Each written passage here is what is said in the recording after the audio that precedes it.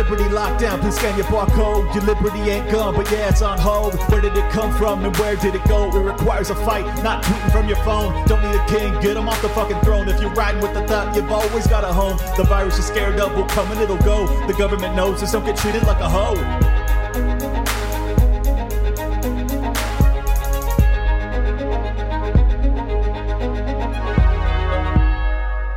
Welcome, everybody, to another episode of Liberty Lockdown. Got a truly special guest with me today, the legend, Ian Crossland. Welcome in, man. Thanks, dude. Thanks for having me. I'm thrilled to talk to you. Obviously, I got to meet you about 6 months ago or whenever it was that I was on Timcast, and I think that you were by far the most embracing of the bunch. You're just one of those people, you know, you meet you and you're just like, this is my people. So I keep telling everybody, anyone asks like what my experience was like, I was like, Ian, that's the guy. He's the best. So thank you for giving me some time, man. Definitely, dude. So we were just talking before the show. You were just on an epic journey. Well, I was. Well, what happened? What was it like? What did you do?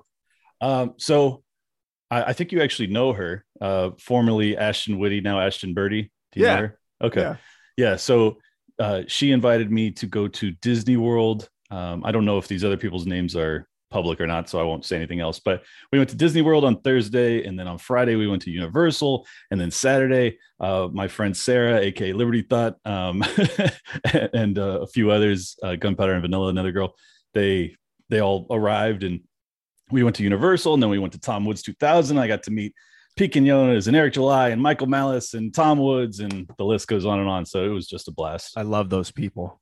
I don't know Tom. Tom's cool. Yeah, he's nice. I know all of them.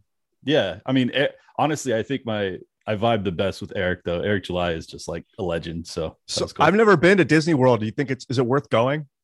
Unfortunately, I went to the whatever the standard park is, and it's a complete duplicate of Disneyland in LA. So I don't think there's any point there. But there's apparently 4 parks, and 3 of them are totally different things. So I would highly recommend people check those out. Sweet. And Universal's banger. They have this Harry Potter ride with a motorcycle that is the greatest thing I've ever been on in my life. So, like, you get on a motorcycle? It's a roller coaster, but you are sitting on what you think is a motorcycle. So it gives this feeling of you like actually being in control of the track. It's a blast. If you're on hallucinogens, I can't even imagine how good. Yeah, that's what I'm talking about. I've never been to a theme park or amusement park on psychedelics before, but I'd love to. Oh my god, crazy! It would be amazing. Any of these parks. I mean, I had such a good time. Stone cold sober. I can't even imagine if I was tripping. It might be too much, to be honest. But that would be wild. So yeah, let's hop into it. I wanted to. I mean, you are known to be the guy who kind of derails the conversation into the theoretical, which I love because that's more my world too. So I wanted to get your take on, I mean, not your take. I just wanted to kind of bounce ideas off you. I listened to your most recent YouTube video where you're talking about the universe and the concepts about the Big Bang. I've always had this theory ever since I was a little kid that I thought that it was most probable that as stars die, you know how like everything is circular, right? So you have life and death, and it's like, why would the universe not have the same thing? So my theory since a very young age has been that when a star dies, creates a black hole, the black holes absorb matter around it. Eventually, over eons, you know, like an eternity, you get these black holes that just consume, and then eventually they consume themselves. You basically get to a focal point once again, which restarts the Big Bang, and it's basically a massive explosion and then a slow concentration back to a single point, and then it just goes over and over again. Is that you ever considered that one? Yeah, that's the most, I think the most likely, I think, is that the universe, what we experience as the Big Bang, is one of like infinite numbers of popcorns that keep exploding open and then pouncing back on themselves and just consistently rubber banding over and over. Yeah. I would imagine that it's like everything seems to be fractal and cyclical. So like that there's I don't know, that just keeps happening as you scale up. You keep seeing it over and over again. Do you think there's multiple universes, or is it just the one that keeps doing it? Yeah, multiple for sure. I'm going to say for sure, like I know, but I would imagine that it's multiple inside of multiple. Oh, interesting. So you go like exponential with it. Yeah. Well, what gives you this level of like certitude about the nature of the universe? I mean, it's something so so much bigger than ourselves. Is it psychedelic journeys that give you this vibe, or is it just deep thought, or a feeling, or what is it? A lot of it is science, our technology, that we have like radio telescopes and these electron microscopes, and that we can see that like the atom and the like the neurons in the brain look like the cosmic microwave background radiation of the universe after the Big Bang. And you start to see, like, on the very small scale, it also looks like the very large scale. And then in nature, like, what is below is so above is what is so below, or whatever that phrase is. And I just imagine that why stop myself? Why let my finite human mind tell me that there is a creator or a end point? It just, I don't think that there really has to be. Time doesn't seem to have ever begun or end. Just let it exist like that, I guess. Yeah, I think that's fair. I mean, I think that's probably the thing that like most convinced me that there is, I don't know if I would say a design to all this, but the fact that you get a very similar analysis or an experience if you look at the microscopic versus the macro, and you look at the universe, and then you look at the smallest level, and you still get similar patterns and similar designs. And you were talking about how there might be a spiral universe, and that's why you have spiraling DNA. I thought that was a really interesting concept. Yeah, there's 3 types of galaxies: the irregular, the spiral, and the cyclic. I think it's called the cyclical, or the oval galaxy, basically the spheroid galaxy. So it looks like there's a mass of stars, and then they slowly are starting to spin up, and then they start to spin up and then become a sphere. And we're like in the middle process of the spinning up or spinning down, but it looks more like we're spinning up. And I wonder if that's affecting our DNA, making everything twist. And we see all these like spirals and cycles, and that maybe in other galaxies, it doesn't, the perception, it's more of a perception of our DNA than what it actually is. Like, it doesn't have to twist. It just is twisting right now. Right. I've always wondered how, because they say that there's galaxies that are colliding right now, or becoming, super galaxies or whatever they call it. So they have like 2 that are coming into each other, and we can actually witness it right now. And there's so many stars in there, and there must be so many planets in there. And you just think about like how, I mean, it's truly too big for me to even conceptualize, but how these galaxies come together without there being like catastrophic collisions amongst planets and stars and all sorts of shit. Just the nature of the universe is so chaotic and yet so beautiful. It's a macro level of kind of like our micro life style, where it's very chaotic, but from a distance, it's very beautiful. Do you ever extrapolate it and get all woo-woo about it? Oh yeah. Yeah. like fusion, when you watch, I think I just saw a video of 2 neutron stars colliding, and the way they like dance around, and then they like absorb, they like twist into each other. Right. And then it's like one thing.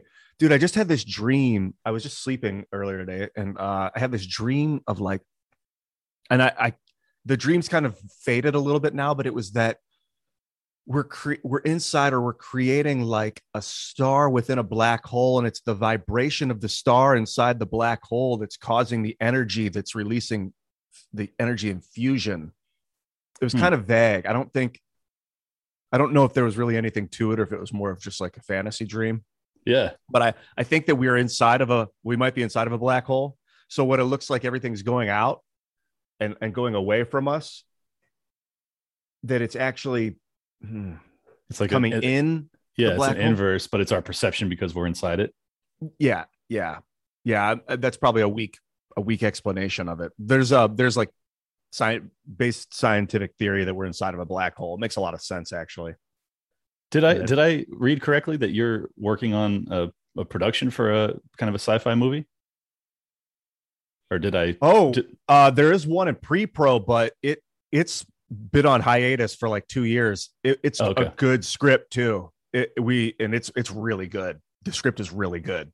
I've been doing Timcast like, religiously daily. So I haven't even considered like going off and doing this, because it would probably be a couple months of a shoot. But man, it's good. And the guy that's directing it is incredible. I've known him for like 15 years, Jay Howley. Are you guys going to try and see it to completion? I would love to. And I haven't thought of it in a while, several months. So thanks for bringing it up again. Yeah, I would love to do it. It was really epic. Yeah. I mean, the only reason I ask is because I'm always interested in people's other, avenues of creation and things like that. Have you always wanted to be a movie maker of some sort? Um, Always, about since I was about 13, maybe. Hmm. Actually, we used to make movies with my dad's. My dad would like borrow his friend's handy cam in like 1987, and I would make movies with my brother when he was like 4 and I was 7 or 8. Right. And like, so we have these home movies, and then I would watch the home movies and watch myself and think like that I was awkward in that. This is like when I was a 9 or 8, and I think like I was awkward there. And then I would look at all the moments where I seemed weird on camera, and then I would remember what I was feeling when I did it, and so I wouldn't do it again. I would act more normal the next time. Oh, And like I would see pictures and be like, oh, I look fake in that. I look like I'm trying to look scared in that picture. I don't actually look scared. And so that stuff would register when I was like 8 and 9 years old. So I took that in, and then I wanted to be a doctor. I just want to help people as a kid. I was like, how can I help the most people on earth? I thought I'll be a doctor. I'll be like a brain surgeon. And then as the years went on, I thought actually maybe I could become like a famous actor and then help people that way. Yeah. So then I started to go into that direction about age 13 or 14. I did my first play. I did like school plays there about in elementary school, but I did my first like community theater play at the age of 14, I think 14. Mm-hmm. Aladdin. I played the narrator. Nice. Yeah, it was kind of cool. That's a bunch of little kids. The beginning and the end of your acting career. You can say that again. Yeah, it was hot. As fuck. Well, I actually got to watch childhood videos of me and my little brother about like during the past summer. And I had always, because I became, such a businessman and so business oriented and kind of lost my softer side and my kindness. It was really sweet because I had never seen these childhood videos. I didn't even remember my dad had the camcorder, to be honest. So he pops them in there, and it's Easter when I'm probably 9 and my little brother's like 2, and we're running around looking for the eggs, and I'm they've set up the low ones for my little brother and the high ones for me, and my little brother sees one that's up high, and he runs over to it and he's trying to get it, but it's too tall. He can't get it. And without anybody asking, I walk up to him and I'm like, do you want help? And he's like, no, I want to get it, just being a little bratty kid. And I go, no, I'm not gonna get it for you. Just let me lift you up. And he's like, oh, okay. And then I pick him up and I get him for it. And my little brother's sitting right next to me, and he starts bawling. I start bawling. It was like such a touching moment to see that level of like, because normally it's sibling rivalry, but because of the 7.5-year age gap, it really wasn't like that. I was just like, I just doted over him. So I don't know. Anyways, it's touching me even thinking about it now. Do you have other siblings? Do you and your brother? Yeah, I do have one other. My dad had another son when he was almost 50. So the age gap is enormous. Oh, wow. But he's 20 now. So then you got into business. Like, at what point what was your like thing in your teens? And then when you pivoted into business, you said, yeah, I was basically, I've always been very entrepreneurial. I was selling candy when I was in middle school. Yeah, I did that too. Yeah, I was always trying to make candy. a buck. Yeah, I was selling Sour Patch Kids for 50 cents. And yes, nice markup. Yeah, massive markup, dude. It was like, I don't even know, 700% markup or something. Oh, wow. So I was stacking chips in elementary school. Sold weed in college. Just trying to like hustle, get a buck anywhere I could. And then after college, I was a sales rep for Verizon Wireless. Was like top 10 in the country. But I burnt out really fast. Then I finished college, and then I started working for my family in the mortgage industry. And then I started my own company about 8 years ago. And once I started my own company as a mortgage broker, I was managing hundreds of millions of dollars. I had to be very professional. I had to be very serious. And fortunately, it made me a great living and allowed me to, save and invest and pivot into doing what I'm really passionate about. Thanks to lockdowns, I now get to fucking scream about the government. So that's incredible. That's my whole arc, man. It's amazing how the lockdowns might actually be helping a lot of people. I think so. Yeah. It's really like, I think COVID might actually be like protect us against, how like smallpox helped the settlers destroy the Native Americans. It's kind of a harsh way of looking at it, but yes. that COVID might help us destroy an alien race that if we ever come into contact with and have some sort of competition with, it's kind of a wild guess, but no, that's it's not the worst thing. It's an optimistic spin, but I like it. And I mean, to your point, what I view the lockdowns in particular, not COVID, because I don't think COVID's really the issue. I think lockdowns were, but I view the lockdowns as a tremendous catalyst for those that were damaged by them to pursue entrepreneurial paths and to become more independent. And especially with the vaccine mandates, now you have more and more people that are being forced to choose. Are you going to be, a corporate slave, or are you going to find a way to do things on your own? And so in that regard, I'm grateful for what transpired. I certainly didn't. I wish it hadn't required that catalyst, but in hindsight, maybe it'll be the best thing that happened. Yeah, there's a tendency for people definitely that the evolution doesn't happen unless it has to. And this might be an example of it. Yeah, no, that's a good point. Well, speaking of evolution, what's the new studio like? I know you guys just moved in. Oh, it's cool. By the way, bigger. Timcast IRL is Ian's a producer over there and co-star, I guess you would say. And so it's much bigger. What else? Yeah, I don't know if you saw the room when you were here last time. It was my old bedroom, actually. It's about the same length as the old studio. I know maybe people listening don't have the visual, but sure. There's actually a picture on my Instagram, kind of a wide shot of it, of about 3/4 of the room. But it's nice. We got lights along the edges of the ceiling now, so we don't have like standing lights anymore. Nothing's in the way. Everything's like ready to go, lighting wise. Mm-hmm. We have new mic stands, which are really, really nice, and another bigger computer setup, more cameras. We have a PTZ camera, point tilt zoom, that can be, it's automated, so it can turn and gets a good wide shot of the jam space, which we were just building out today. So we'll be doing live music. One side of the studios. Yeah, it's great. Multiple guitars, a bass. I haven't been up there yet. I'm going to go check it up after this interview. Nice. And then Lydia's got more buttons to push. So I know it's a learning experience for her too. Right. And then but the pan tilt zoom cameras are a really cool addition. So we have a wide shot. Awesome. And the music, and it's got its own bathroom. We have like a mini bar in there. It's really cool. You're gonna love it. That's amazing. Well, Well, what's the? I mean, how long have you been? It's 3 years now. You've been with him. It was like, no, not quite. I think I came out to what was? Geez, the time is so warped. No, the lockdown screwed everything up. Something between 2 and 3 years. Okay. Yeah. I came out and we were hanging out and working for a little while before I ever came out. So then that was like 3 years ago or something. Are you do you handle the production side of like setting up the video camera and all that? I'm pretty much hands off. Okay. It's nice. I had to kind of force myself into the role that I'm in, which is just character on the show. And that's it. And then we're working on a charity. I don't know if you've been following this Open Network Foundation stuff, but we're building out the metaverse, the Fediverse, which is part of the metaverse. Right. Facebook just released an article today saying that they're going balls deep in the metaverse. Like they're bringing, 10,000 new employees on, European employees to work on the metaverse. Give the listeners a little explanation of what that is. The metaverse, as far as I am looking at it, it's going to be a combination of the future Internet 3.0, which is going to be like artificial intelligence, finance, social networking, and I don't know what else you got.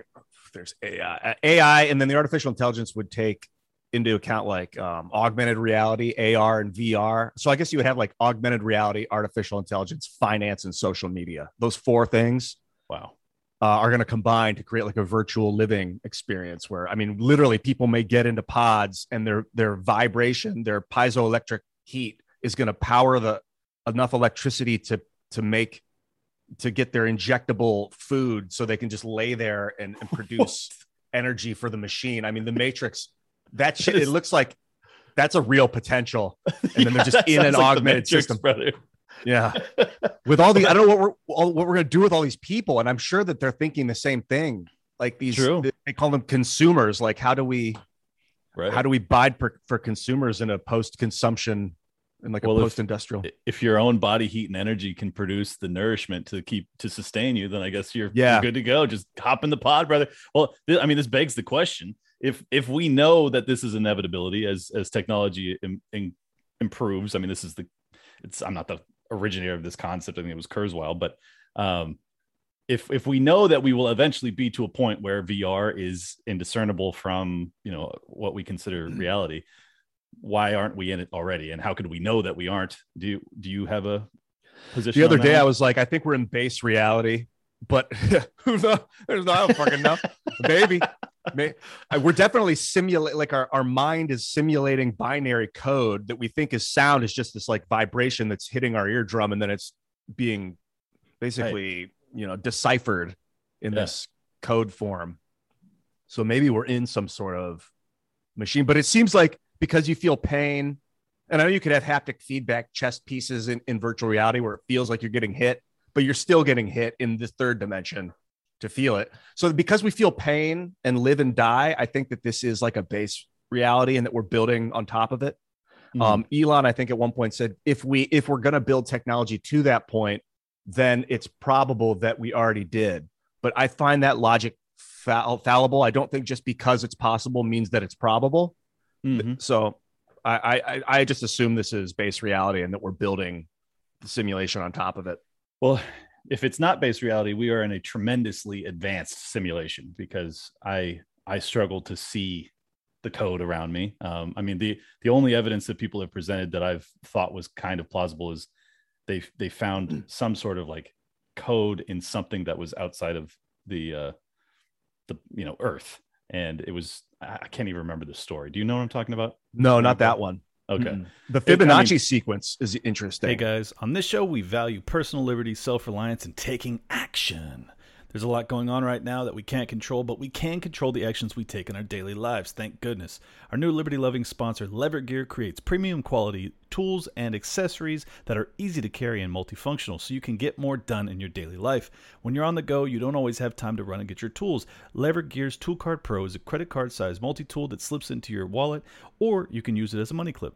The tool cart has 40 tools, including wrenches, screwdrivers, metric and inch rulers, pry bar, cord cutter, can opener, and of course, a bottle opener. You drunks out there. The Tool Cart Pro weighs just 1 ounce and it's TSA compliant, so you can take it anywhere. It's made in America from heat-treated stainless steel, so it's super strong and corrosion resistant. You'll be confident knowing you have the best card tool on the market. This thing is awesome, seriously.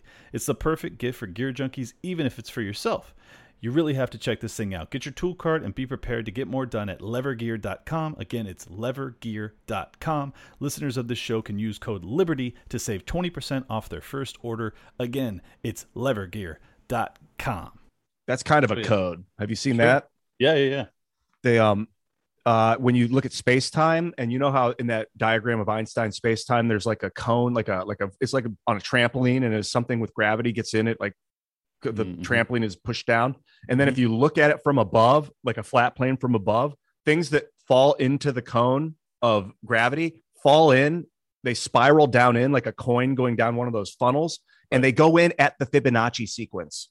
Right. So it looks like space-time's being opened, like pulled open, and then life is growing out of it at the Fibonacci sequence, but it looks like it's going backwards or something like that.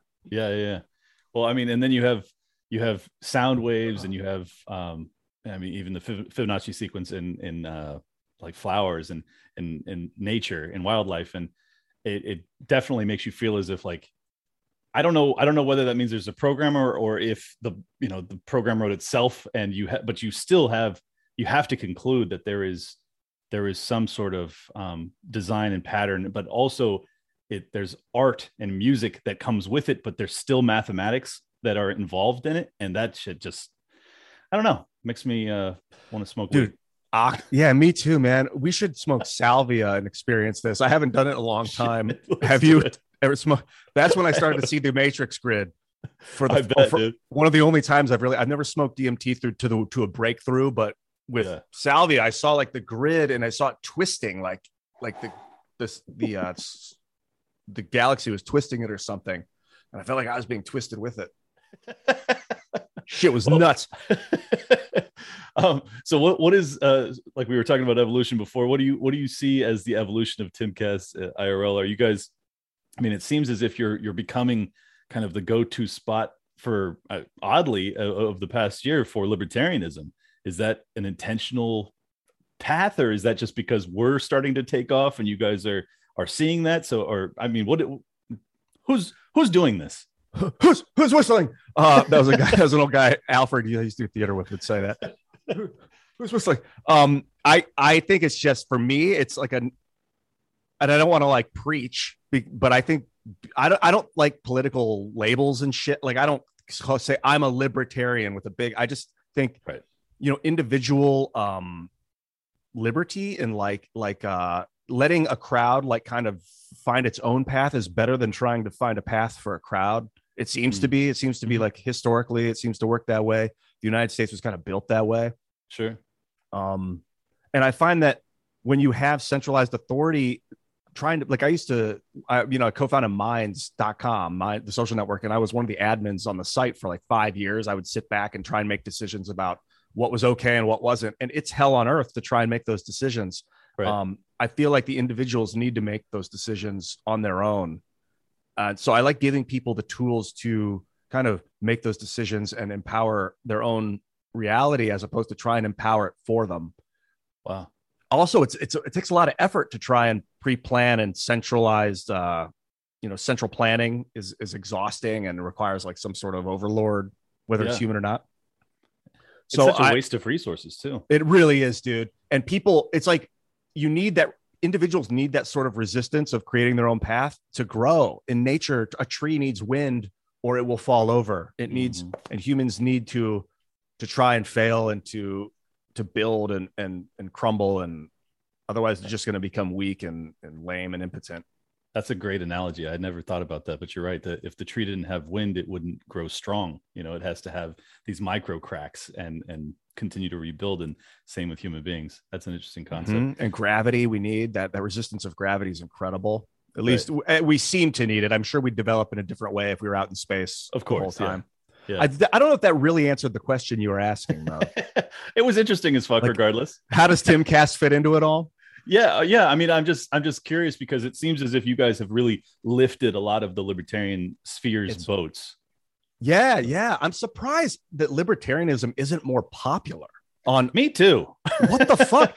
Like, it's so cool. I think Gary Johnson, maybe I like him a lot, but he kind of like when was it 2008, I think, or was it 2012? 2012. It looked like he got totally disillusioned by the system. Like he saw like, oh, this machine is bigger than the five of us on stage right now. And there's some sort of concerted effort to give those guys some airtime and completely ignore me. So he just started like making fun of it all. And then people were like, libertarianism is a joke. But like, I don't know.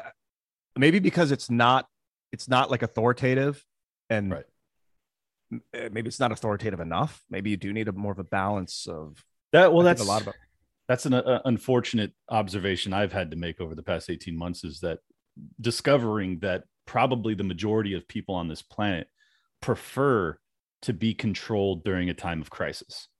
Like that concerns me a lot. It definitely highlighted how different my disposition is from the average. I mean, at least an American. I don't know about the rest of the world, but I had always believed that Americans were the most liberty oriented, and during a time of crisis they would say, we will band together of our own volition, and we will come to each other's aid, and we will stay home, or we will mask up, or we will do whatever it takes to get through this, but we will do it of our own volition. That's not the case. Not anymore. People want a strongman dictator type. Not people. I mean, but I'd say a majority do, and that's pretty disturbing. Do you disagree, or what do you think about that? No, I think that's pretty accurate. Fortunately or unfortunately, I don't know. Like in war, you don't have 5 commanders in a squad; you have 1, and that's a drastic necessity for pivoting and moving a group of people fast. You just put your faith in one of them, and then let that person. And it doesn't have to always be the same person, but at some point, it's just got to be one guy or girl that is like calling the shots. And maybe it doesn't have to be, but war is a pretty good tell of what is necessary to survive on this planet in this reality right now.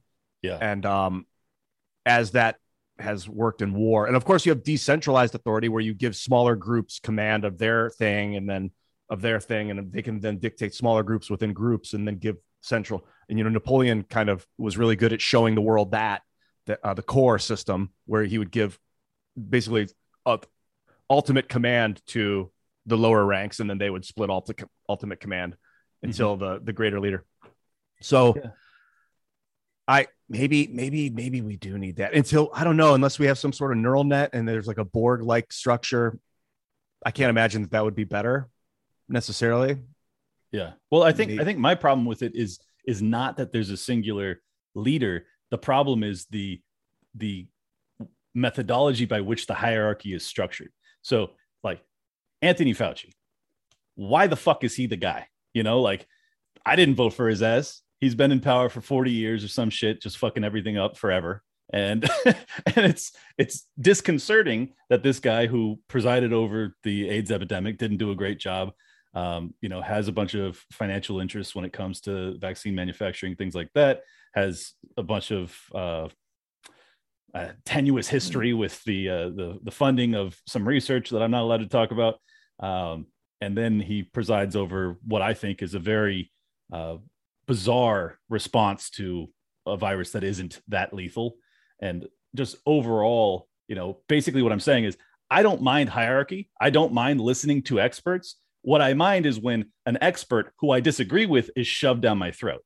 And I feel like that's really the big problem, is that our system of establishing hierarchy is so perverted and corrupt that now you have really bad singular leaders. Yeah, I agree. I don't mind authority either. Functional authority is incredible and it streamlines and smooths things out. But one of the big problems, and then you look at like Pareto distributions of like systems, and you almost always have a very small Pareto distributions, like a bell curve, a very, very small amount of excellence at the top as well as the bottom, very, very small amount of terrible. And then most people are in the middle. So that excellence tends to lead. But a big problem is wealth, the way money, particularly, that it's passed down. So at the very top of the Pareto distribution of money, you have kids that were born into it that aren't necessarily the best at what they do. And oftentimes not, because it's very rare that you get the best at the top. There's very so a lot of the people that are in positions of authority are very rich because the money came from their family before, and they're not necessarily good at what they're doing. That's fucked things up in a big way. Currency, money is not like always been. It was a technology that was invented, you know, I don't know, 10,000 years ago. Well, it's probably been around for longer than that, but it didn't always. It's a technology that was invented and will probably become obsolete at some point. I would imagine with fusion power and atomic printing and stuff, where you can like make water print out of the hydrogen and oxygen in the air, print your oil out of the carbon in the air and whatever you need, or the atoms in the, you know, in the air, or the vacuum or whatever. So maybe we'll move away from wealth distribution. Because I'm not into like the government coming in and taking people's money and giving it away either. Sure, that's a bit. Sure. I've never seen that really work. Not that it never has worked, but I've never seen it work. I think when they do like debt recall and stuff, that where they're like, okay, in 2 years the US dollar is gonna be worth 0, so you have 2 years to come and turn all your US dollars in and get the new currency. Mm-hmm. But that's still not really taking people's wealth and giving it, spreading. I mean, you see it in Soviet communism, and it was terrible.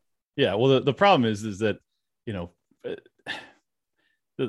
there's always going to be some there's going to be some positive impact of taking money and putting it somewhere else, because you're going to do something with it. So like you can have examples of like the space race, and we went to the moon, and look at what our taxes did. And then the foundation for the internet, and Al Gore saying that we wouldn't have the internet without, you know, DARPA or whatever the fuck. So, you know, you can see some positives that come from robbing people blind, but on net, I think it's obviously a negative. I mean, you also have to include all of the wars and the 100 million dead over the past 100 years, which is a product of taxation, which you probably couldn't have had those wars without it. So people are unfair on both sides. Libertarians will say nothing good comes from taxes, and I think to a large extent they're correct. However, it's wrong. I mean, clearly some good things do come from taxes, but it's on net, I think, is the real problem. And I think that if you allow people to have their own decision making and keep more of their wealth, and you get a much more beautiful human experience. I think that that's the concept of the free market and capitalism, is if you allow people to try and earn a profit. I don't actually think there's anything wrong with profit incentive. I think it's a very humanistic, driver. It certainly has made me do a lot of things that I probably wouldn't have done otherwise. And it's, you know, it's benefited the world. So are you always, when you start talking about money, you sound less libertarian. Do you have any influences that got you there? Well, like you, I was an entrepreneur as a kid. I used to buy penny candy over at Alfredo's and then bring it back and sell it outside of my house for like a nickel. So it was I love it was the a hustle, 5 brother. times. Yeah, dude. I tried to do it in middle school, and then the kids told the teachers that I was doing it, and they were like, "You can't do it anymore." Because one of the kids tried to extort me, and I was like, I'm not giving it to you for cheap. And so he told the prince someone, and they were like, no more, Ian. I love profiting. I got Sunday school for that shit. That pissed me off. Brutal. They gave me a warning. Thank God, and I didn't push it. Did you push it? Did you just keep say, fuck it, I'm taking it? Yeah, I think I did. I think I got a warning, and then I think I got a suspension, and then I did it one more time, and I got Sunday school, and I was like, all right, fuck it, I'm done. Fuck that. Yeah, fuck that shit. I was like, I'm learning business right now. Like, you should be thrilled that I'm doing this. I love profiting. I think it's fantastic to take water from somewhere where there's a lot of it and then take it somewhere where there's not, and then sell it to them and make a little bit of money for your effort. Make a lot, however much money you think that you can get for it, whatever, as long as you're not hurting people. I mean, as long as you're not like holding people's needs away from them, which does start to happen in capitalism, which is why we build government to, make sure we break up monopolies and socialize things like the water grid and like the electric grid so that no one's like holding it over someone's head. Mm-hmm. But the problem is when someone is born into so much money that they own everything before we even begin. Like if we were all starting like a video game from the beginning where we all had equal amounts, and then it's like, who's going to win? I can win that stuff. But when I'm born into like a lower middle class family, and someone owns all the houses in the city around me, and it's some douchebag, I'm like, well, what kind of fucking system is this? Like, this is obviously gone wrong at some point. I agree. I think that's more a product of the, the fucked up hierarchy thing that I was talking about earlier, is that, a healthy capitalist system allows for failure. It allows someone who does terrible investment decisions to eat shit and to go from the highest echelons to the low. And we don't have that anymore. And that's why libertarian philosophy, I believe, is correct, that you should not be bailing out banks. You shouldn't be giving corporate subsidies. Like the whole reason that people now despise capitalism, especially the young people in this country, is because of what you just described. They feel as if it's hopeless. They feel as if they have no opportunity to rise from the bottom to the top. And they're not wrong to a large extent. It is very fucking challenging, because if you get to the highest level, you become politically tied, and then the politicians will bail your ass out no matter how fucking reckless you are with your investment. So I think that to me is the bigger problem, or that's the core problem. But it's certainly a problem, like no disagreement. Yeah, the core problem of today. In the past, I guess with Rockefeller and with Vanderbilt, you saw the core problem in the complete opposite direction, where there was no government oversight. One guy built all the railroads and controlled all the transport, and like then the government needed to step in and be like, hey, it's not good for one person to own all the oil and be able to stranglehold anyone that needs oil now, because it's become part of the commons. With social media, we see it. Like we're on a phone call right now, but if Verizon or the ISP was like, I don't like Clint, I don't like Ian, and they wanted to control my ability to communicate, like that's impeding on my First Amendment rights in a lot of ways. So I don't know if it can be if the currency system as we have it with money can be balanced ever. It's like it's a pendulum swing. Before it was like no government oversight, and now it's too much government oversight that they won't allow the failing. Like they wouldn't allow them to fail before, or they wouldn't force them to fail before, I guess is a better way to look. I don't know how you look at it. If that's did they make Rockefeller fail on purpose, or did they? You see, I view it a little differently, because I don't think that it was ever the case that these guys got to be monopoly structures without, being politically connected to a large extent. For real. Yeah, that's true. So like, I get your point, but at the same time, I don't think it was truly the Wild West. Like, for instance, you have these big boys that are Rockefeller Center. Like these guys were responsible for basically the foundational, body politic, or the political structure of New York City. Like these guys had enormous political power. And anytime you have, like, for instance, the bullshit show that we've been watching over the past month, or the past couple of years, really, where they drag in social media people like Zuckerberg or whatever, and they hold his feet to the fire going, no, you're spreading disinformation and we're going to break you up unless you censor people more. It's all to me, it's all a show. Like Facebook makes billions of dollars off of their relationship with the government. The government then gets to tell them what to do. And on the surface, it looks as if you have a regulating body that is coming in and trying to look out after the people. It's nonsense. I don't buy any of it. I think that they are all in cahoots. Every politician is is indebted to social media because they suppress their political opponents and vice versa. So it's it's amazing how many subscribers the U.S. politicians get on Twitter. That's fucking crazy to me that you'd see 3.2 million. I'm like, who is this guy? And he's got 3.5 million. Like, what? And now he's going to retire. Maybe he's going to retire. Maybe he'll be 90 and still be, but he's got 3.5 million. He's like a superstar now because he was in politics, like in the government, making a salary. It's very unhealthy. It's very weird. That's not how a society is supposed to be structured. We should not be lionizing people that, I mean, it's supposed to be like a fucking weekend job. It's not even supposed to be a full-time job to be. Ben Franklin didn't want to pay anybody. No. Yeah. Or pay him like $10 a month or something. I don't know. It makes a lot of sense. I understood that it took a lot of their time back in the day where they had to ride to Washington, D.C. But now you can do it remote on Zoom. Yeah. They can get on a Zoom call and figure it out in 2 hours. And they're going to be famous for it. They're going to get their social currency for it. I don't know why we're paying them, but then they're going to still get bribed. So the representative, I'm done with representative democracy at this point. I want like a direct representation, more of a direct republic where instead of having 430 representatives that we have now that we vote in, then they all get together and say yes or no. That each constituency of 70,000 people would say yes or no. They'd do a vote and the majority would say yes or no. And that would go to their representative, which would no longer be a person. It would just be a yes or no vote. And then you'd see 430 yes or no votes. So then you can't bribe the votes. And if you want to bribe the constituency, that's 70,000 people you got to bribe. Right. Good luck. Yeah. Well, I think that's a great concept, except for when you have a kind of a toxic culture where people no longer value, not nobody, but to a large extent, because of this kind of Marxist education that people have been receiving, where it's like, well, if I can vote to get more from the government, the answer is always yes, for a certain subset of the people here.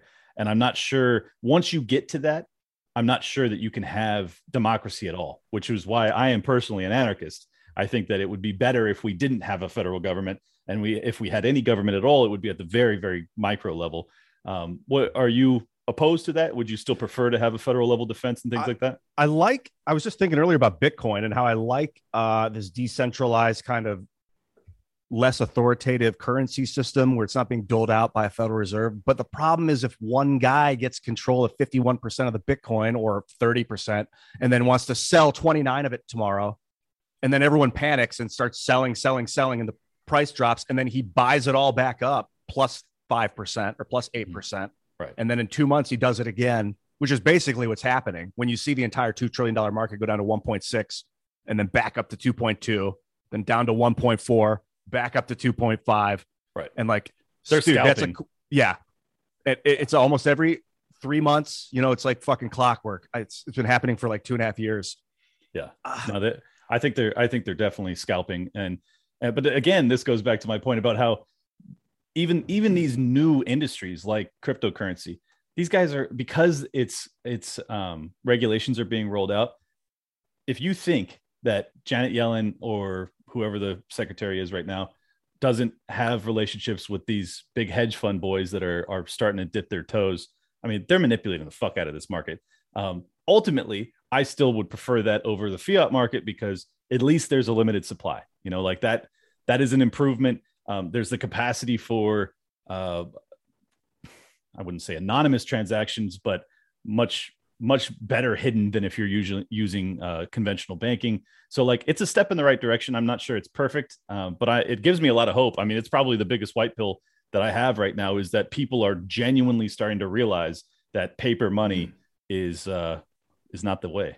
Yeah. I'd like to see everybody get their own cryptocurrency, like with the social security number. And then I would be like, hey, subscribe to my channel. It's $10 a month, but if you pay an Ian coin, you get 10% off. So I create a market for my own token based on my value to society. And then we could trade, and I'll be like, well, I'll trade you 2 Ian tokens for 2 Kurt tokens. And then we each get a discount when we subscribe to each other. Right. So there's immediate value. That would be awesome. Yeah. I mean, it seems doable. All you need is a blockchain. I mean, you would just have to have a wide enough adoption so that you would still have enough nodes running to like verify the transactions. But or if you just Yeah. Or if you just trust that the person who has the coin is a good person and they're not going to, screw people. I don't know. Blockchain's pretty slow. I've been having a lot of problems with it lately. I try and on Mines, you can take your tokens from Mines and then move them onto the blockchain. And it's like $80 just to move them online. And Ethereum gas, it's completely untenable at this point. I like the IPFS, the Interplanetary File System. Seems like another vibe. There's a thing called the Lightning Chain. But at this point, I'm kind of looking at that stuff from outside. Like I hear a lot about it, and I kind of talk to developers about it. But yeah, I'm far from an expert. It's funny because I am an expert in money and in investing, but I'm a complete fucking novice when it comes to the cryptocurrency space, which is really just the next evolution of the old money system. But I'm an expert in the shit that doesn't matter anymore. It's like fuck. So I'm trying to catch up. I honestly didn't even know that you were a co-founder with Mines. That's incredible. How'd you get into that? What was the backstory there? It started in 2006 when I started making YouTube videos. I was an actor in LA. And then I was like, this is cool, YouTube. Well, actually, what I was like, I want to make videos. I had like this Jesus kind of epiphany with my girlfriend. We would be sitting and hanging out and talking. And I'd be like, read the Four Agreements, this great Toltec wisdom book about like communication and not taking anything personally, not assuming anything. And I wanted to share the wisdom with my friends. So I started making videos on MySpace and like sending them to my friends, but MySpace videos wasn't very good. It was too slow. So I started making YouTube videos and then embedding the YouTube video in my MySpace blog and then sending that to my friends. And then people on YouTube started responding in the comments. I was like, what? It's like it's like people are here listening. And so I started making more videos, interacting with people. And then it really from June 2006 to October 2006, it just fucking catapulted. And I was having like thousands of subscribers. And started to make friends with all the YouTubers in the early days. And we started having gatherings and going to these things. And Bill, the founder of Mines, he saw my YouTube videos and contacted me about 2009, I think, or 2010. He was like, hey, you want to come out and build a social network with me? At first, I thought, why? We already have Facebook, Twitter, and YouTube. Why build another one? I didn't realize at the time the value of free software. I had never really studied the free software movement and open source software, Richard Stallman, all this stuff. So I went out. I was like, yeah, whatever. I didn't have much going on in my life at that point. I was kind of burned out. And I went out to Connecticut and then started working at Mines. And then I started learning about like, oh, I see now. If we're going to build like a reality on Mars, if we're going to build the future of humanity, software wise, it's got to be free software. These companies are going to continuously make the code private and profit off of like past work. Like I'm not a big fan of residuals anymore. I can't stand people sitting there doing nothing and getting paid for it. It's really obnoxious. Well, that's actually a libertarian concept. Stephen Kinsella is a huge advocate about ending IP protection. So he wants all that shit done away. Oh yeah. I keep hearing about Steve. I got to meet him. Yeah, we should have him on the show for sure. I think that guy's legit. I could set it up for sure. Awesome. And I got into it that way with Bill. Basically, we started small. We're living in New York City. I was homeless for a while because I didn't have any money, but it wasn't like taking a paycheck for a while, making like $200 a week or something. So I was sleeping in the car, sleeping at friends' houses, and it's still funny because like now it's like a multi-million-dollar company, but I think of it still feels like a baby. You know how probably with people with their kids, when they see their kids all grown up, they still see the baby and the kid. Yeah. That's how I feel with Mines. That's cool. It was so cool though to implement a lot of these ideas and libertarian ideas like into the social media. So like decentralized currency and like giving the individual control of their finances and stuff like that. Right. Well, what is it that prevents one of these open source companies from supplanting Twitter or Facebook or whatever? Well, is it just time? If you remove time from the system, then there's nothing stopping it. But if right now it's kind of like the idea of the monopoly, like when you're born and one guy owns the entire city, how are you going to now take the city from him when the system is set so that his money stays in his family forever? Right. Like the code, if the code stays in their hands forever, how do you beat it? Because we would try and build like Facebook quality software, but we were about 8 years behind. And every year we would build, Facebook was already so big, they could build more than a year's worth of content in a year. So they'd be like 14 years ahead of us after year one, and then 22 years ahead of us after year two. And now, like earlier, we said Facebook just hired 10,000 people to work on the metaverse, where I have 5 people working on it. Sure. And so I think you need to free the software code. I think that's personally, I look at it as like, I don't want to go in there and break up Facebook with the government and be like, no, you now it's got to be Facebook Prime, Facebook Messenger, Instagram. I don't know what else they have. Oculus, WhatsApp. Like those are all companies that Facebook owns. Break them all up into 5 new companies, and Zuckerberg can have a little bit of all those. That's what they did with Standard Oil. There's a lot of bullshit going around in terms of employment, people trying to shove government mandates down your throat as a condition for earning a living. It's time to expand your personal freedom and increase your opportunity surface so that you can find employment that aligns with your values and be free from being jerked around by a bunch of crappy policies that you don't agree with. Go to crash.co, sign up for free, get the daily job hunt in your inbox every single morning, information, inspiration to help you enhance your career, and there's a whole bunch of free member benefits you get as a subscriber as well. Check it out, crash.co. Thanks for listening. Yeah. And Rockefeller got way richer after that because he had stock in all these new companies, and then he had even more of a kind of a tentacles. So I don't think that would work with Facebook. But other than that, so it's like free. If a social network is making 100 million or a billion users per day, free the software code so that other smaller entities can create identical versions of the website and interoperate them. And then it'll come down to who has the best terms of service, because I can't imagine there's going to be any competition about who has the best code at this point if we let the companies keep private this common code that's being used. Yeah. So I think it should be a market of terms. Yeah. That could give smaller companies an opportunity. That would be phenomenal. My personal preference would be that you basically make it so that any social media company that accepts any funding from the government through CIA contracts, like dark contracts that we're not even supposed to know about, we should have laws that say if you do that, you have to honor the First Amendment, you have to honor free speech rights. You can't be basically a governmental entity masquerading as an entirely private one. I think that's a huge problem. I mean, when you have, because we all know Twitter and Facebook and these people, Google, my God, Google, the amount of money that they're making via government contracts and backroom dealing, like I'll never know the truth of it or the extent of it, but it's significant. I mean, it's massive.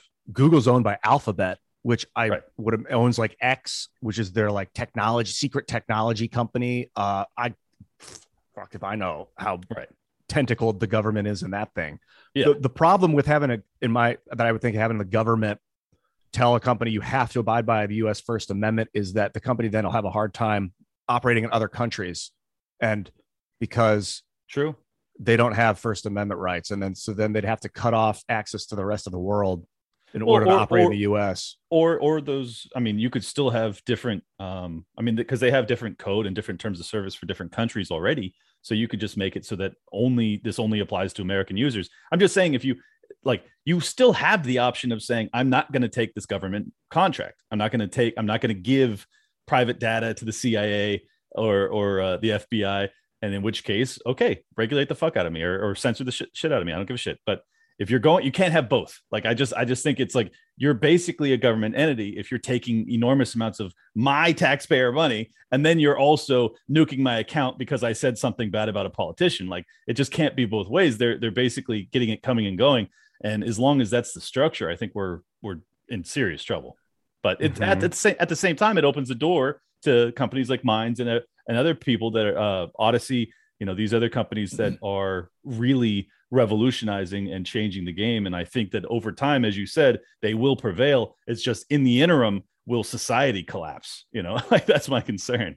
Yeah, society as we know it, if it's based on US fiat, dude, I've been thinking a lot about inflation lately. I'm sure me too. A lot of people have. What the fuck? It's concerning. When I think of the word currency, I think of electricity, like current. You're running currency through a machine. Like, that's the future of currency, I think, is who's got the electricity? Where's it coming from? Can you power your home? I don't know if you think about it much, but like, I don't really think about the electricity I use every day. I try to give thanks and praise to the electricity, because fuck, if without electricity, that's what is money for? Like, they're going to be, I'm wondering this too. Is it possible that right now a Bitcoin can buy you 25,000 loaves of bread, let's say. Mhm. And so if the US dollar inflates 10 times, then the Bitcoin will be able to buy $250,000 worth of bread. But Yep. then, or a Bitcoin can. But then what if the bread makers decide, you know what? Bread's more valuable than money. We'll sell you bread for one loaf of bread for half a Bitcoin. And then would that just, if they just completely ignored US fiat all of a sudden and they're like, Bitcoin's the new currency and a half a Bitcoin gets you a loaf of bread, a Bitcoin will get you a Big Mac. Will that just like, who really controls the market? It's the people that make the food and the electricity and the water. Well, to some extent, but they still need other goods too. So, I mean, you would still have a supply and demand mechanism by which the exchange rate, because like you would still have competition. If there's not a monopolized bread maker where there's just one guy who has all of the bread, he can't really set the price because you're going to have someone undercutting him. So like you would probably get a market equilibrium that is relatively reasonable because there are only 21 million Bitcoin. You couldn't possibly charge a half a Bitcoin for a loaf of bread because you'd only be able to get, 42 million loaves of bread. You know what I mean? If there were, as there are infinite numbers of currencies with infinite numbers, social cryptocurrencies rather. True. Could you then, is there, because this just appeared in my mind a week ago and I haven't really talked to anybody about it, but is it possible that the US dollar becomes basically infinitized and useless, and then people start working purely in crypto, and then they just completely devalue the crypto and say, no, we're going with 10 Dogecoins gets you a loaf of bread.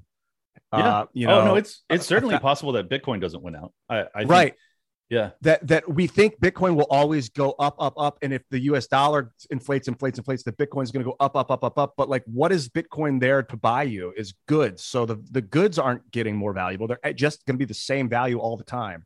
So like at some point, is Bitcoin just going to plummet from like $100 million to like $6? What the fuck is a dollar? Yeah. The Bitcoin maximalists argue that you will stop pricing Bitcoin in dollars. You will just say this car is 0.645 Bitcoin, because they think that it's going to be the exchange or the currency of the world potentially. I am not so confident in that. I think that there's tremendous potential that you end up with a multitude of currencies that are all being utilized for different transactions, especially by national regulations and things like that, because you're still going to have some governments that are suppressing the use of it, and you're going to have other governments that are embracing the use of it, in which case you'll have preferred cryptocurrencies for America and preferred cryptocurrencies for China, or maybe no cryptocurrencies for China if they're a really totalitarian regime. So like, I don't buy the maximalist argument that like Bitcoin is going to be, it's inevitable, it will win the day and it will be the reserve currency of the world. I just don't buy it. Like there is too many variables. There's too much messiness to all this that could throw a wrench in that. And I haven't even included, catastrophic things like nuclear war or having an EMP strike or an sun flares that blows up all of our satellites. I mean, there's a ton of things that can happen, but it's a very interesting thing to think about. Okay, that makes sense. So we don't necessarily need a reserve currency. Like I don't think so. Yeah, I don't think that any one has to be. It's not, Bitcoin is nice that there's a finite number of them, but then of course you can break it down into not infinite quadrants, but like how many? What's a Satoshi? Like 1/1,000,000th of a Bitcoin, or I think 1/1,000,000,000th of a Bitcoin or something. So there are a finite number of Satoshis. Yeah. Yeah, the finite amount is nice. The finite amount is nice, and the fact that it's a number that people can like wrap their head around. They just go 21 million. That's what there is. I think that as a hard money guy, as someone who would prefer to see us have never left the gold standard, I think that this is the next evolution of human creation and exchange of goods, and I'm thrilled that there's so many brilliant young minds that are involved in this space. It gives me a ton of hope that we're going to create really amazing, innovations through this avenue, not just as a currency, which is basically all people talk about when it comes to cryptocurrency. But as you said, there's a bunch of other avenues with social media and things like that. That's going to be really groundbreaking. At this point, it's so early on, though. I think a lot of people are expecting it to supplant the US dollar as a reserve currency in short order. I hope that's the case, but honestly, even if it were, I think it could create some knock-on effects that are really catastrophic. So I'm not sure that you want it to happen faster than it will naturally.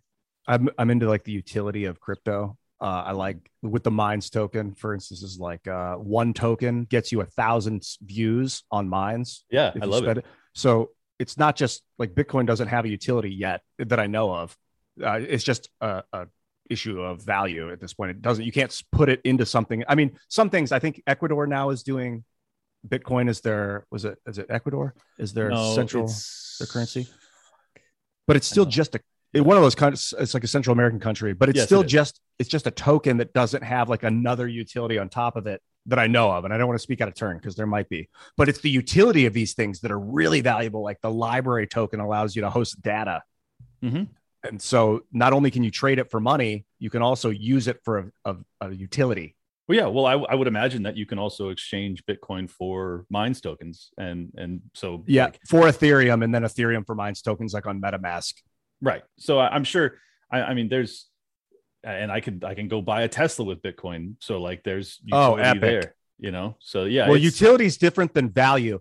Value of like just buying something is different than actually being, in addition to being able to buy something with it, you can also get like a computational function with it. Like if I could put a token into a wallet and then my lights turn on for a day, but I don't necessarily. So that's different than spending the token. I guess it's different. It's a different type of spending it, I guess. I'm not smart enough for this. The SEC doesn't. Yeah, it's not a security, basically. It's a utility. I'm not smart enough for this. Me neither, Kurt. But I'm the actor. I'm the performer of the group. I know just enough to get by, to pretend like I know. Well, so tell me a little bit about where you see the Timcast IRL show going. Are you guys gonna like? Is there any additional evolutions to this game, or is it just kind of just keep grinding? I mean, you have to feel like your days on the big YT are numbered, just given how oppressive they've gotten as of late. Do you guys have any? I mean, I know you're already creating backup plans. You have your private membership stuff, and I'm sure you have Odyssey channel and everything else like that. But do you guys think about that stuff? I'd imagine you have to. We just had Jeremy, the founder of Library, on a couple of weeks ago. He's super cool, man. Yeah, he's a friend of mine. He's been on here too. He's great. And we're building out the metaverse basically as like a Patreon where there's no cut. It's just a program you download. And now you can host your own content and get your own subscribers without a central authority taking a cut. So it's similar to timcast.com, but it's more of an open source package that you can just use at will. Love it. I love YouTube, the people at YouTube. I've had fantastic experience with them since 2006. I've never had a video taken down. I've always worked within the lines. Tim's really good at working within the lines. I could see staying on YouTube for 40 more years, but I don't like censoring myself. If I don't I really don't like it. I like being uncensored as fuck and saying whatever the fuck I want. It's good for society. Kids like it. Kids need to hear you speaking truth, like being yourself, so that they can grow up and be themselves and make better and greater things. So I try and bring like a fun, like levity to the show, because we talk about some dark shit, like not the end of the world, but like the end of the system that we've been using for the last, or at least the transmutation of the system. Mm-hmm. And that can be a hard thing to look at. You stare into the abyss. I think there's a Nietzsche quote: careful that you stare into the abyss, that you become the demon that you look at, or whatever the fuck. Yeah. So you look at the darkness. Yeah. You see it long enough and then it starts to become you. Mm-hmm. So we got to watch out for that. We're doing music with IRL. We're taking it on the road, doing more live events, I think, is a big part of it. Awesome. But IRL's just kind of a talk show. I mean, well, IRL's a channel. That's the thing. It's there have been different iterations. Like when Tim and Adam were doing the show, that was a show, and now there's a different show. Like it's like they had a show like Friends, and now there's a show like Seinfeld, but they're both on the same channel. So I think people think of it as like the same show, but they're different shows. Mm-hmm. The IRL channel is really cool.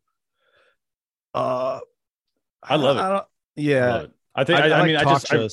I really think that it's so. I mean, unfortunately, because of the censorship with YouTube, but which, by the way, apologies once again. I fucking said fuck so many times when I was on, and I almost got you guys demonetized, and Tim was very upset with me. So I hope he's forgiven me. But it's just, I'm so accustomed to going on independent podcasts where we just don't worry about profanity and things like that, that I walked in there and I was just like, let's let it rip. I'm talking about the Federal Reserve. Fuck these people, you know? Yeah. And it's different than calling someone a fuck and then saying fuck. Like saying injunctives and like yelling out swear words is not a big deal ever. It's never been a problem. I've never been demonetized for it. Calling someone names, even if it's like, what's up, white shirt, you know, like you calling someone a name is like, that's when it starts to seem aggro, I think. And when the admins are like, because I was an admin for years, like when you're like, oh, okay, is this a form of abuse? And then but the alliteration of swear words is gorgeous. Yeah, I think it's fucking awesome. It's real. Fauci. It's real. It sells tickets. People want to come watch it. It can expand your vocabulary. It's also emotive. It allows people to feel the passion. Like it's an important human characteristic, and I hate that it's being suppressed. But for whatever reason, regardless, because I think it's because you guys have such amazing guests all the time, but also because you guys are so good. You really still get into the meat of topics in a way that is really unique. I mean, you can't find it on other networks. So in a way, censoring yourself forces you to become creative with your words. Like I'll use like lately, I think my new, instead of saying that's bullshit, I'm going to say that's horse dewormer. Like what a bunch of horse dewormer. Maybe, but it's hilarious. I don't think like that's funny as fuck. So, you know, necessity breeds creativity. Well, I'll get you out of here on this. You seem to me to be the type that meditates. Is that a fair assumption? Yeah, dude. I was just having a lucid dream earlier. It was awesome. So did you have a lucid dream while meditating? No, I was like sleeping. And then I realized I was having a lucid dream and I was trying to command it, but it wasn't working because there was a dog barking outside. And I kept being reminded of the real world. So it kept kind of like diminishing my ability to twist the dream. Yeah. Like, I think it will help in silence. I love clearing my mind. That was part of making YouTube videos, was this experiment of like telling my secrets. I decided to kind of humiliate myself in public, basically, like humble. They say being humble is important. So that's humility, is like humiliation. So I started to humiliate myself by telling my secrets. And then all of a sudden, you know how I didn't get these like thoughts jump into my head anymore. I used to get like, I'd be sitting there and all of a sudden I'd have like a random thought would come into my head, and it would be like something from like when I was 7 years old would come. So I started just telling everything that was coming, maybe not everything, but a lot of stuff that was coming in my head. And then I started getting less and less jumbled thoughts. And then I started to figure out how to have no thought and just have like a clear head, a clear mind. So it helped with listening and meditation. And then I started to experiment with thinking words instead of saying them as a form of communication. Like I would say, hello, friend. Good to see you. And that had another effect because it's like a form of body language communication. And I'm wondering, like, is it psychic? Is it like, am I hijacking the collective consciousness? And so I started to experiment with that. And then I'd repeat it like, you're healthy. I'd think it like twice. And I got into numerology a little bit. Like, what happens if I think you're healthy twice and then say it the third time and then think it the fourth time? What happens if I think it 3 times and then say it the 4th time? What happens if I think it 5 times and then say it twice and then think it the 8th time? And I'd be like experimenting with, and I found that like, it's kind of like dropping a stone in a pond. You think it once and the ripples go out. If you think it over and over again, it's like dropping more stones, and then you get all this interference. But so if you really want an impactful thought, you have the thought once and then you have no thought. And it seems like it permeates reality like at a lower frequency than words. Words are a higher frequency form of communication. And with video and radio, we've used technology to transmit high frequency communication, which is very powerful. But I do believe we can transmit low frequency communication as well, with or without technology, with or without radio and TV. And maybe that's part of the evolution of our species, that we need some sort of like coherence in our thoughts. If you look at like the the Schumann resonance, have you ever studied that thing? No. It's like this band of low frequency, ELF, the ELF frequency, extremely low frequency, or the ELF, I guess you would say. It's a band in like the stratosphere of I don't know if it's like a radio frequency or something. And in times of great like human struggle, the Schumann resonance will spike and you'll see like these weird collective like experiences, like a hurricane, and then you'll see the Schumann resonance will spike. So I wonder if we're more in touch with that and in control of other people's thoughts. Wow. That might be, because what happened was I was doing it a lot, and it became very antisocial. People were like, it was really weird. Like I would imagine anyone that tries to do something new like that with a species would get ostracized, and they'd be like, he's weird, get him out of here. So I lost a lot of people, like old friends didn't understand. And they were like, you're weird now. I don't get it. But so I stopped doing it, and then shit hit the fan and everything started to fall apart. And I'm like, am I supposed to be doing this now? Am I supposed to like let myself become this transient butterfly that becomes ostracized and pariahed by society? And if I don't, then I'm just going to watch it all fall apart. Oh, but I decided not to. I haven't really been doing it lately. Yeah. And man, I feel like I don't have, like I'm out of control sometimes. Wow. I think about going back into it, but I think it would take maybe more psychedelics or something. Yeah, I think so too. Like a life of psychedelics. Yeah, I mean, it took me an hour, but I got the great Ian Crossland rant out of you. That was fucking awesome. Oh, that was epic, dude. That was awesome. These are the things that I love. You know, people can call you weird. I think you're fucking. I like weird people. I like people that think differently. I think that is what actually pushes the envelope. That is what helps. Humanity evolve. A perfect example. There's these concepts known as concurrent creation or innovation, where you have these really earth-shattering, groundbreaking technologies that evolve basically on two different parts of the planet simultaneously, and that shit just doesn't happen by chance. Like there is something going on with and I'm talking pre-internet, so this was not like, I saw it on social media, I came up with the same idea at the same time. These are like different cultures coming up with similar ideas that were groundbreaking at the same time. So I think that there is something we tap into, and I think it's very foolhardy to just dismiss that notion as like, oh, that's woo-woo nonsense. I think it's probable. Have you seen the 100th monkey theory?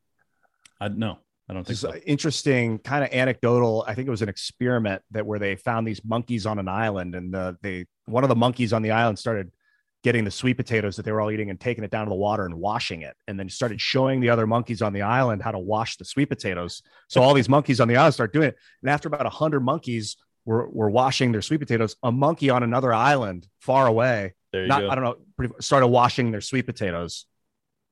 Yeah, anecdotal, I think, but very interesting. Yeah, I mean, supports what you were just saying. Yeah, I really think that's probably how there's some aspect of human evolution or evolution of creatures, period, that there's some sort of knowledge base that's outside of us. Whether it's the dream realm, if it's another universe, or multidimensional. Who knows? Anyways, Ian, it was an absolute pleasure. Please tell the people where they can find you. Oh, who do you have on tonight first? I don't know. Or do you remember? I never know. Don't even worry about it. Yeah, I don't know until I get there. I love it. So IanCrossland.net, any other contacts you'd like to know about? You can follow my YouTube channel and hit me up on Twitter or Minds. And then, of course, Timcast IRL, which is also a YouTube channel. Boom. Dude, really appreciate your time, man. This conversation was just as good as I expected. That was epic. If you want to support this show, go to libertylockdown.locals.com. Become a supporting member of that page there. It helps to grow the show, it helps to advertise the show, and it helps to eventually get a live, in-person studio, just like Timcast IRL, but for the libertarian sphere.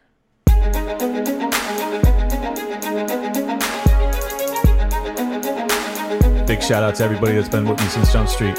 Appreciate y'all.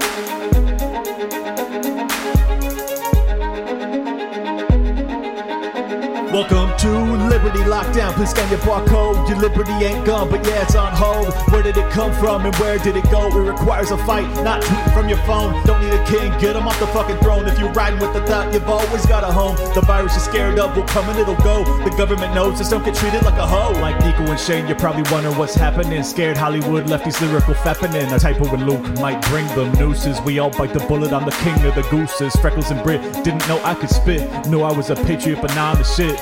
Peter Quinones, invite me on. Which podcaster sends custom songs? Part of the problem? Nah, I stand with the people. Dave showed the way, but I am unequal. Lions of Liberty, now hear me roar. Beat running up, but I got a bit more. Robbie the Fire, always running his mouth, but I made him a sandwich, now I'm man of the house. The malice for Nick, but you're welcome to quit. A win over BLM with the fire I spit. Friends against government just call us fags. Copied the Cairo, put mummies in the bag. Liable opinions get thrown on the ground. Silky Smooth Tom was the only sound. Getting so hot must be Eric July. Screaming in the mic, a Ripper 59. Miles to ratio that black guns matter. Now all these lefties got crazy small bladders. None of us wanted war, but we're ready. You know I be bopping and rock steady. Liberty lockdown, please scan your barcode. Your liberty ain't gone, but yeah, it's on hold. Where did it come from and where did it go? It requires a fight, not tweeting from your phone. Don't need a king, get him off the fucking throne. If you're riding with the thought, you've always got a home. The virus is scared of will come and it'll go. The government knows, just don't get treated like a hoe.